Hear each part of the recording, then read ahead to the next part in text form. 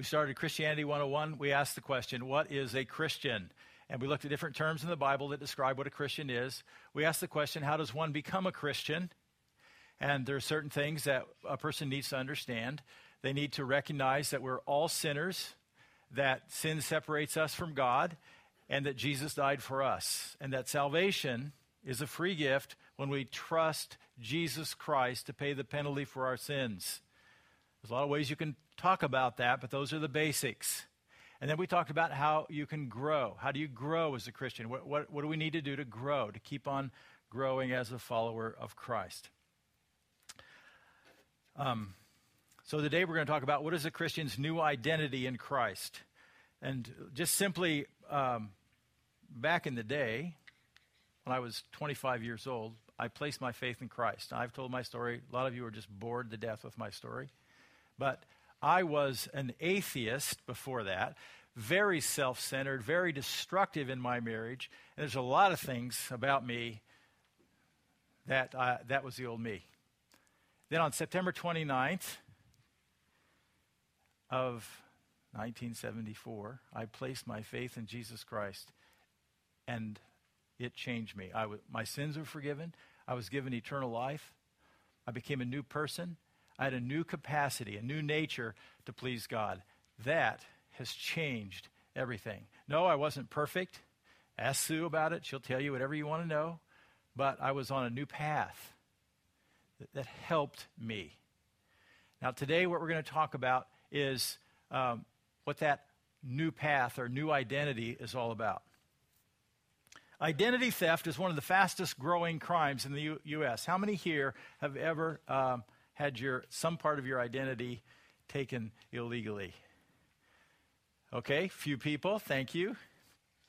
In 2010, 7% of American households experience identity theft of some kind or another, 8.6 million households. 64% of those individuals experience identity theft in the form of misuse of their credit cards. In 2012, 12 million incidents have been reported of identity theft already. It's growing. 7% of all smartphone users have experienced identity theft. So I've noticed that Sue raised her hand just a little over a week ago. I picked Sue up at the airport, and we stopped for something to eat on the way home, and Sue accidentally left her phone on the table in the restaurant. About 15 minutes later, we realized it after we had left the restaurant, and we called and asked, do you have a phone on such and such table? No, they didn't have such phone, and we turned around, went right back to the restaurant, went all through the restaurant looking for the phone, and it was gone. We left our name, we left an address, we left a telephone number to contact us, and we have not heard a thing. On the way home, about 15 minutes later, we called Verizon and said, please cut off our phone and please delete everything on the phone. Now, to this date, we don't know that anything has illegally been taken from our identity, but we know the phone was taken. Identity theft occurs when credit card numbers, bank account numbers, and social security numbers and names are retrieved from job applications. By the way, there's a lot of applications that we fill out we think are safe. Job applications, online purchases, as well as in-store purchases and ATM machines. Now, you're probably well aware of how that stuff is happening all the time. One of the amazing things, you get junk in your email. It's just funny, all the stuff that comes in your email account that's spam or something, and they misspell words, and they are silly stuff, and they try to act like they're somebody else, and it's just real obvious. But you know what? 14% of people respond to junk mail. How do they get scammed? I mean, it's silly how it happens. They go back, they click on a link, and then pretty soon they're giving out information to somebody who's just waiting for them. Christians face a different kind of identity theft. Christians face a thief, sometimes called the evil one, who seeks to steal and deceive and confuse you about your own identity in Christ. And here's my question. Do you know who you are in Christ? If you've placed your faith in Jesus Christ, do you know what that entails? Do you know what your identity is in Christ. When you think about it, Christians, now I'm going to change course here just a second. Christians are by definition people who have someone else's identity. Now think about this. I have an identity now that I was not born with. I did not earn it or achieve it. I did not get it from my parents or my grandparents. I have an identity that's now found in Jesus Christ. In actuality, it's really an identity gift. Think about that, as opposed to a theft. Because of your identity in Christ, you have, so to speak, access to a bank account in heaven that you can withdraw from at any time for anything you need. I didn't say want. You can withdraw anytime what you need. Okay? Today we're going to talk about this new identity in Christ so that you will not be deceived or confused ever about who you are. So you have an extended outline. Please take that out of your program. It's a little bit longer than, a little bit different than usual. And this is because I want you to have that to take home. And some of you are going to appreciate it, and you're going to look at it later, and you're going to be able to study it, okay? So there's a reason I gave you such a long outline. You just get to see more like what my sermon's like up here but I want you to be able to take it home with you. First of all, on your outline, our position in Christ is characterized by the following. It's characterized by the following. And we're going to look at Ephesians chapter 2, verses 8 and 9 to guide us through this section right here. Let's see Ephesians chapter 2, verses 8 and 9. If that's not on there, okay. Let's open our Bibles.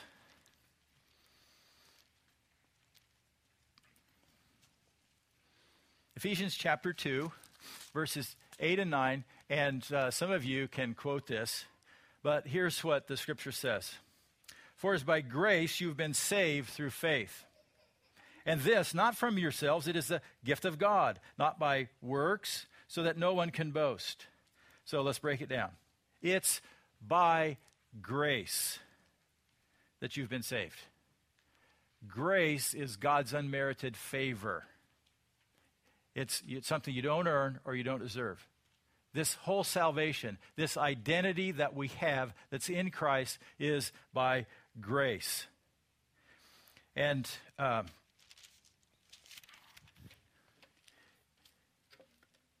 it's by grace you have been what? Saved. This is something that's already happened if you've placed your faith in Jesus Christ. This describes who you are. And it's about being saved from the penalty of sin. Remember, the wages of sin is death. And that's the penalty, and for by grace you have been saved. This grace that you've already accessed is through faith. Believe on the Lord Jesus Christ and you will be saved. It is not from yourselves. It's not your ability. It's not your good looks. It's not your effort.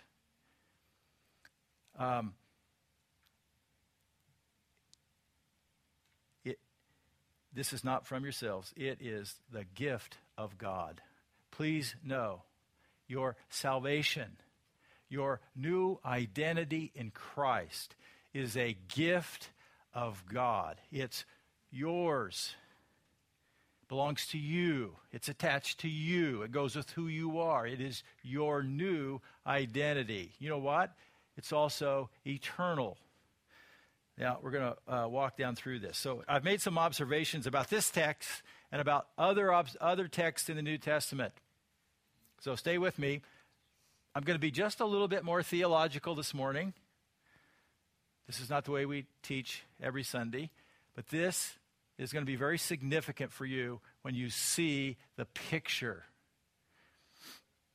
First of all, our position is not based on feelings or experience. Our position, if you are a follower of Christ, it's not based on your feelings or your experience. When has truth ever been decided by your feelings? This is about truth. God's truth, okay? It's not based on your experience. I placed my faith in Jesus Christ a long time ago, and my life was changed. And it happened really slowly in some ways and really fast in other ways. But on the inside, it wasn't like, oh, now I get it. Now life is great. No, it wasn't that way. It was just very quiet and calm and slow and just like me, careful, but very real. I didn't have a big wow experience. Doesn't make any difference if I had a great big experience. Some of you have. Some of you haven't. It's okay. It doesn't change the truth. That's what we're talking about here. It's not based on feelings or experience. Next, our position is not progressive. It does not improve or get better because it was perfect when given. Think about this. Your identity in Christ doesn't get better. You have it all now. It was perfect when it was given to you. Guess what? My salvation is not better than yours. My spiritual foundation is no different. It was perfect when given. And it's not going to get better and it's not going to get worse. That's pretty cool. It's not based on, am I having a bad day? Are things getting a little wobbly here because I'm having a bad day? Because I have great disappointment or because all my circumstances are caving in around me? Doesn't change. Thirdly, our position was not merited because there is no goodness or achievement in us that caused God to give us his gifts to us. You know, I've kind of said this already, but we just need to hear it. We don't earn it. We don't deserve it. I never will deserve it. Never. So many Christians get this gift and then they try to earn it. Sort of like, I'm going to pay God back now. I'm going to try to be good and pay God back. Can't do that. You'll never be good enough. Just face it. It's grace. It's a gift. Now, one of the things you're going to find is the more you know about this, the more you understand about it, the more you appreciate it, the humbler you are before God. What you want to do is just say, thank you, God. And you'll grow in your appreciation of him. Okay? So it's not about what you achieve or do. It's not about your parents or your grandparents. It's not about the denomination. It's not about whether you were baptized or whether you take communion. It has nothing to do with that, okay? Fourthly, our position is eternal. It lasts just as long as the merits of Christ, death on the cross. How long will Jesus' death last? How long will the benefits, the merit of his death last? How long will Jesus last? How long will his promises last? If he says you have eternal life, how long does that last? And it's going to have a pretty big impact on this whole concept of eternal security. I'm very glad to talk about that in the days ahead, but I won't talk any more about it today. Our position is based, next, this is E on your outline. Our position is based on God's revelation, not on anyone's wishful thinking. It's based on God's revelation. God said it. God spoke. It's God's word, God's promises. And it's going to outlast you and me. It's going to be forever. It was here long before you and I were born, and it's going to be here long after we live on this earth. God's promises are forever. His word is eternal. And this new identity is based on his word, by his authority. F, our position in Christ is accomplished by God alone, not by our achievement. It's another way of saying what we've already said. It's accomplished by God. Remember, it's a gift. It's a work of God. Now, what I'm going to say about your identity now, everything that follows is based on those core truths. It's eternal. It's not based on how I feel. It's not based on my performance. It's based on what God has done for me. It's done. Okay? So here we go. This is second on your outline. Our position in Christ places us in God's forever family.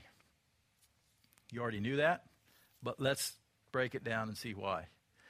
A, we've been given a new nature. A nature is a capacity. I have a new nature, a new capacity. I have an old nature too. That's all I had before I came to faith in Christ. This old nature was the capacity for me to be selfish and self-centered and self-focused and just wanting to be all about me. And then I received a new nature, which was a new capacity, and now I had a capacity to please God. Didn't mean I would, it just means I now have the capacity. 2 Peter chapter 1, verse 4. Through these, he, that is God, has given us his very great and precious promises, so that through them you may participate in the divine nature, there it is, and escape the corruption in the world caused by evil desires. Another way to describe it is when I was born again, I got a new spiritual nature, new capacity to please God. Didn't have it before. And let's look at John chapter 3 and see how much this makes sense. John chapter 3, Nicodemus came to Jesus at night, wanted to know about the kingdom of heaven. He said, and Jesus, in reply, Jesus declared, I tell you the truth, no one can see the kingdom of God unless he is born again. This is where this whole word got invented, this concept of being born again. It wasn't invented in New Age movement or anything else. It was in Jesus. Unless he is born again. He can't see the kingdom of God unless he is born again. I love Nicodemus. He's an older guy like me. Jesus is in his 30s. And how can a man be born when he's old? He's real practical, just literal. Nicodemus asked, surely he cannot enter a second time into his mother's womb to be born. Just imagine the picture there, a guy trying to get back to his mother and, because you got to be born again. Verse 5, Jesus answered, I tell you the truth, no one can enter the kingdom of God unless he is born of water and the Spirit. That's not baptism. That's how some people have taken this. Born of water, it's not baptism. There's nowhere in the Bible that says get baptized and then get saved. There's nowhere it says that. There's no instructions anywhere about getting baptized first and getting saved later. So you can't see the kingdom of God unless you're born of the water and the Spirit. Flesh gives birth to flesh. I think that might be a human birth, birth of the flesh. Flesh gives birth to flesh, but the Spirit gives birth to spirit. By the way, any of you women ever had a baby? What does it mean to be born of water? What happens in pregnancy when it's time to deliver? That's what it means to be born of water. And it's a natural human birth, and we all came that way. But we don't get to heaven that way. We gotta receive a spiritual birth. Flesh gives birth to flesh, but the Spirit gives birth to spirit. You should not be surprised by my saying you must be born again. That's how you get the new nature, okay? That's how we get spiritually connected to God. Connection it's a vertical, between God and me, God and you, spiritual. It's like putting you in a whole new realm of communication. Titus, next on your outline, we've been given a spiritual birth, Titus 3, 4, and 5. We're very similar to what I just talked about. It's just another aspect, Titus 3, 4, and 5. But when the kindness and love of God our Savior appeared, first coming, Advent 1.0, as opposed to Advent 2.0. First coming, he saved us, not because of righteous things we've done. Do you get the theme here? It's not about us. But because of his mercy, he saved us through the washing of rebirth. That's not baptism, folks. There's a few people who read that in. That's not what he's talking about. The washing of rebirth and the renewal by the Holy Spirit. We've been cleansed and born again by the Holy Spirit and renewed by the Holy Spirit. It's regeneration. It's another way to talk about being born again. Water doesn't wash away sin. It's only the Holy Spirit who can cleanse us from the penalty of sin.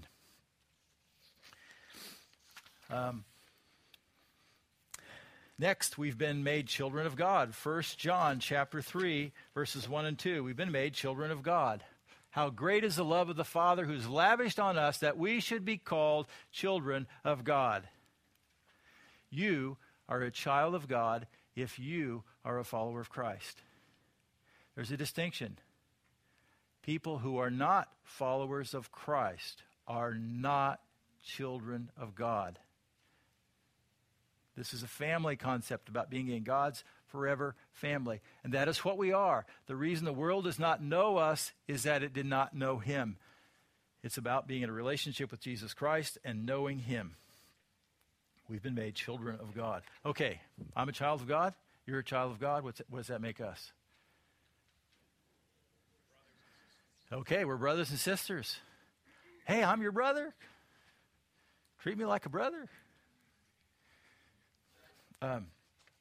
We are brothers and sisters. We're in the same family. God is our Father in a very unique sense. This is not true for every person in the world. God is not their Father until they're born in with his nature, born into the family with his nature, born again, like a new capacity. D on your outline is we've been adopted by God as sons and daughters. Adopted. That was easy for me to understand when I became a follower of Christ because guess what? I was adopted.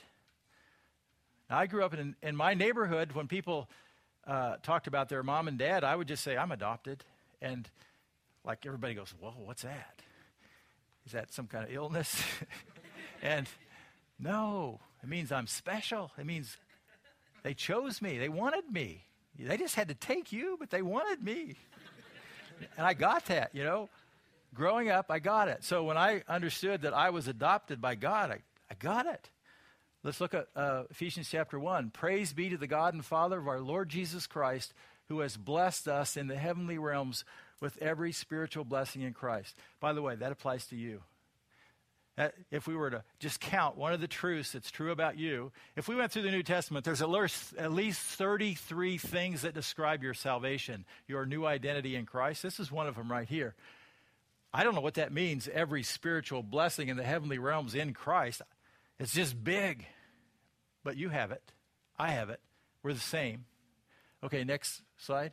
For he chose us in him before the creation of the world to be holy and blameless. That's what God wants from you and me. He wants us to be holy and blameless in his sight. In love, because he loves you so much, he predestined us to be adopted as sons through Jesus Christ in accordance with his pleasure and will.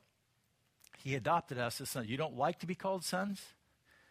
This is not a sexist term. Sonship was a position in the family that received all the rights and privileges of the father.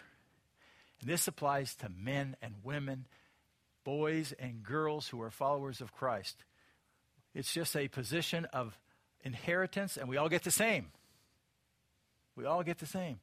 It's not like, well, the males get this, and the oldest son gets this, and if you're a woman, you get this. It's all this. That's what being adopted as a son means. E on your outline is we've been given the Father's inheritance. Colossians chapter 1, verses 12 through 14. We have an inheritance that's coming. Giving thanks to the Father who has qualified you. You have been qualified because of your faith in Jesus Christ. You've been qualified to share in the inheritance of the saints in the kingdom of light. The inheritance. It's something we get because Jesus died. And we're going to get it in heaven. There's going to be a lot of privileges and benefits that go with the inheritance given in heaven. For he has rescued us from the dominion of darkness. That's another thing that's true. You have been rescued from the dominion of darkness, and you don't belong there. Now, the sad thing is when a follower of Christ starts dabbling back with the dominion of darkness. Brought us into the kingdom of the Son he loves, in whom we have redemption. There's another one. You have been redeemed. We have redemption. Redemption is about the price paid. To be redeemed, it's about the price paid. Jesus' life was given for you. His life was paid on your behalf. That's redemption. Your sin penalty was paid. For the wages of sin is death. You had a penalty coming. His death took your sin on him, and he took it for you, so you don't have to pay it. And the forgiveness of sins. That's going to be a standalone one. I'm going to wait until we get to the forgiveness of sins. This is about giving the father's inheritance. Next and last point on number 2 is we are now members of God's household, Ephesians 2:19 and 20. This is about the church. Consequently, you are no longer foreigners and aliens, but fellow citizens with God's people. And what that means about foreigners and aliens, in the Old Testament, the Bible focused on the Jewish people, the nation Israel, and they received the promises of God, and they were chosen people. And they received blessings that not everybody else. So if you were a Gentile, a non-Jewish person, you sort of had to hang out with them to get under that relationship with God. You had to learn from them that they had God's word. But when Jesus came, he took away a distinction between the Jewish person and the Gentile person. No, and because Gentiles were considered foreigners and aliens. But now fellow citizens with God's people and members of God's household. You're in God's family. Another way to say it is the church, built on the foundation of the apostles and the prophets and Christ Jesus himself as the cornerstone. Okay, so that's what it means to be in God's forever family, just a little bit. Just a little foretaste right there. Number 3 on your outline, and this will be our last point. I could have made this over twice as long, and my wife talked me into breaking this into 2 sermons. Our position in Christ changes our past, present, and future. Our position in Christ changes our past, our present, and our future. A on your outline, we've been forgiven by God. And this, when you take notes here, it's Ephesians chapter 1, verses 7 and 8. It's not Ephesians chapter 2. I made that mistake. We have been forgiven by God. In him we have redemption. I already talked about the price paid through his blood. The coupon code for your salvation is the actual blood of Jesus Christ. That's what, in him we have redemption. How do you get redeemed? You got to believe what God said about his son. The forgiveness of sins. You have the forgiveness of sins because Jesus paid your price, redemption. You are forgiven of your sin penalty. You are released from eternal death. God no longer holds you accountable for your own sin. Now, we're going to talk about this in the future. Yes, it makes a difference on how I live as a follower of Christ. But when God looks at your total life, it's covered by the blood of Jesus Christ. The price has been paid for, and your sins are forgiven, and it is eternal. Okay? Now we're going to talk about living as a follower of Christ in the future. In accordance with the riches of God's grace. Remember, it was a gift that he lavished on us with all wisdom and understanding. He knew what he was doing, okay? We said, well, it's not fair. I've got to be good and earn my way. And no, understand, this is God's plan. When God looks at your account, and he knows your failures, what he sees is paid in full by Jesus Christ. The righteousness that Jesus had is placed on your account before God.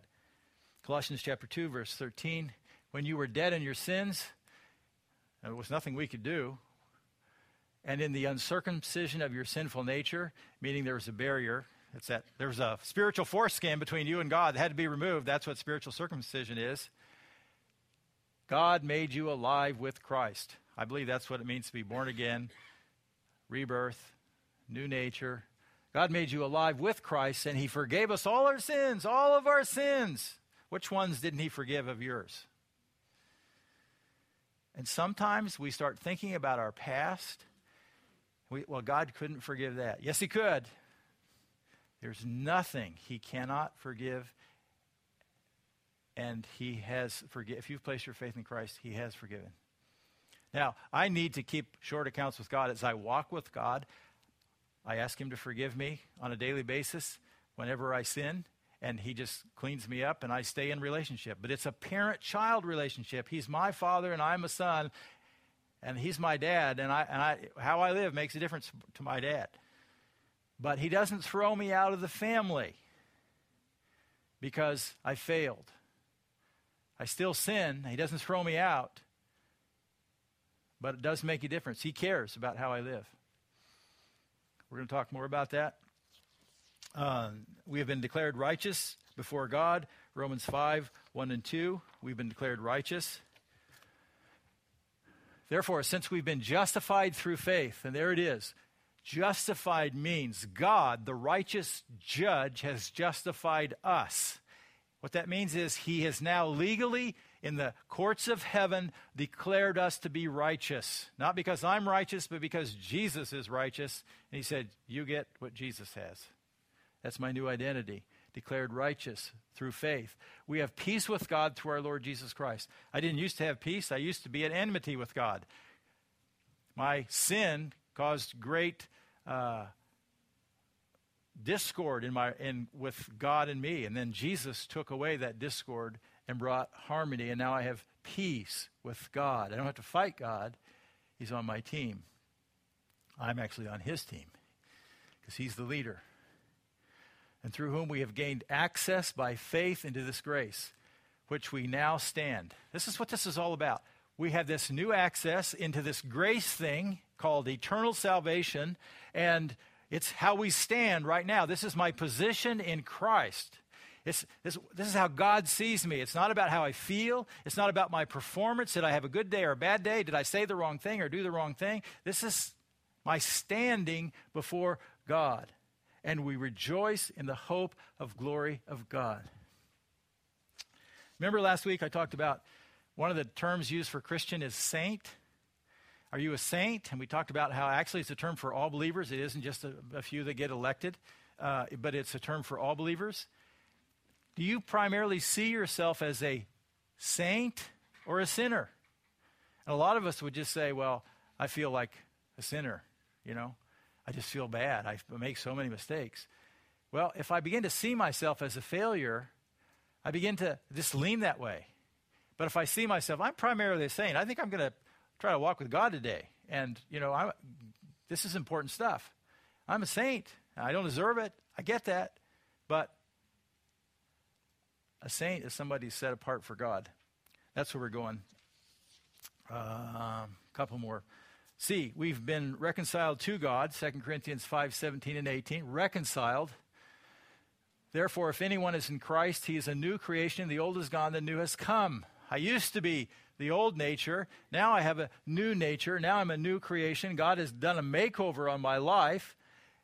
All this is from God. It wasn't about me or my performance, who reconciled us to himself. God took that enmity I had and he reconciled, even better than reconciling your bank statement, and reconciled us to himself through Christ and gave us now the ministry of reconciliation. That's our job. We have a ministry now, and it's a ministry of reconciliation. We are to help other people be reconciled to God. We are to help other people get connected with God. We are to help other people understand the good news of what Jesus did for us. He also did for them. And help them understand that if they place their faith in Jesus Christ, they too receive the same gift that we have. Okay. D on your outline, we have been given access to God, which allows us the privilege of prayer. Ephesians 2:18, we have been access to God. For through him, we both have access to the Father by one Spirit. Look at that verse carefully. The whole Trinity is mentioned. For through him, that is Jesus and his death on the cross, we have access to the Father by one Spirit, the Holy Spirit. Access to the Father because of Jesus. Access to the Father.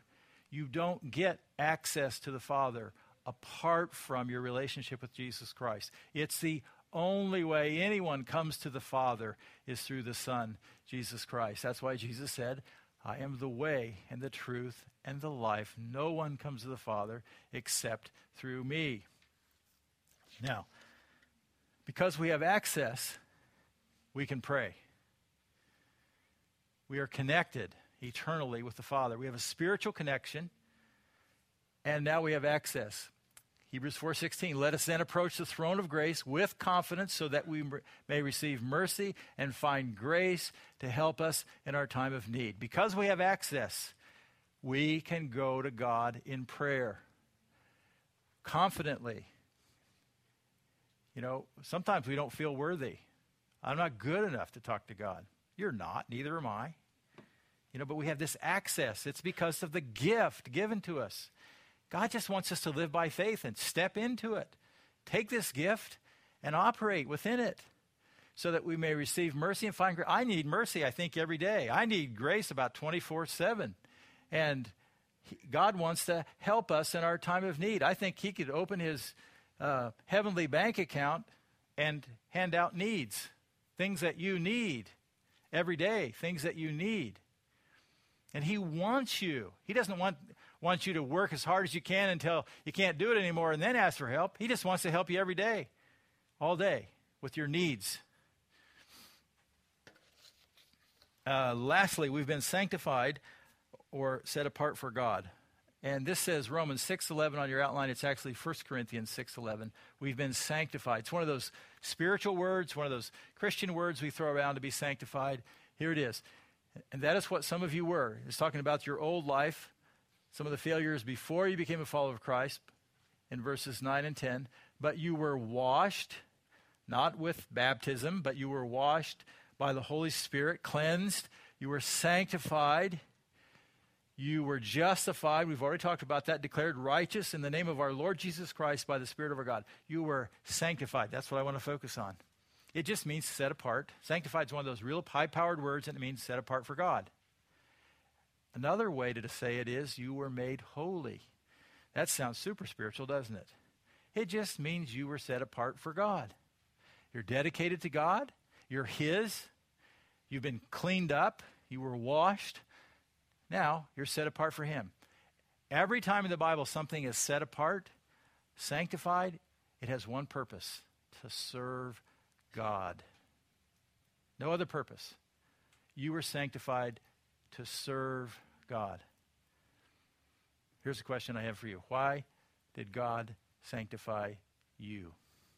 What does he want you to do to serve him? You were set apart. Not set apart to soak, sit back and take it all in. You were set apart to serve. Let's go back to, and we're going to end with this, Ephesians chapter 2, verses 8 through 10. Remember, we started with this, for it is by grace you've been saved through faith. It's grace. Not from yourselves, it is a gift of God. We got that. Not by works. I get that, so that no one could boast. Here's what I want you to see, verse 10. For we are God's workmanship. Remember, he did the work. Created in Christ, given a new nature, born again. Created in Christ Jesus. What? Purpose? To do good works, which God prepared in advance for us to do. You were created in Christ to do good works. What is it? I'd like you to ask God for yourself. You can do it anytime you want. What does God want you to do? Some of you might be pretty clear on what God wants, what steps he wants you to do. He wants you to serve him.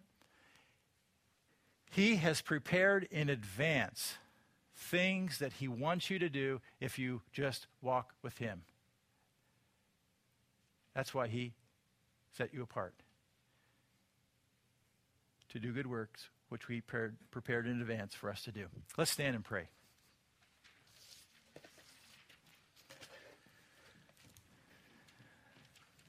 Father, we just want to thank you for the gift of eternal salvation, the new identity we have in Christ. Father, may we grow in appreciation of your gift, and may we just learn to respond back with gratitude and say thank you, God, and to be humble before you and to learn to love you back. As we experience your love for us, may it not be just head knowledge. May it touch our hearts. May we be grateful and live our lives in response to your gift. For Jesus' sake, I pray. Amen.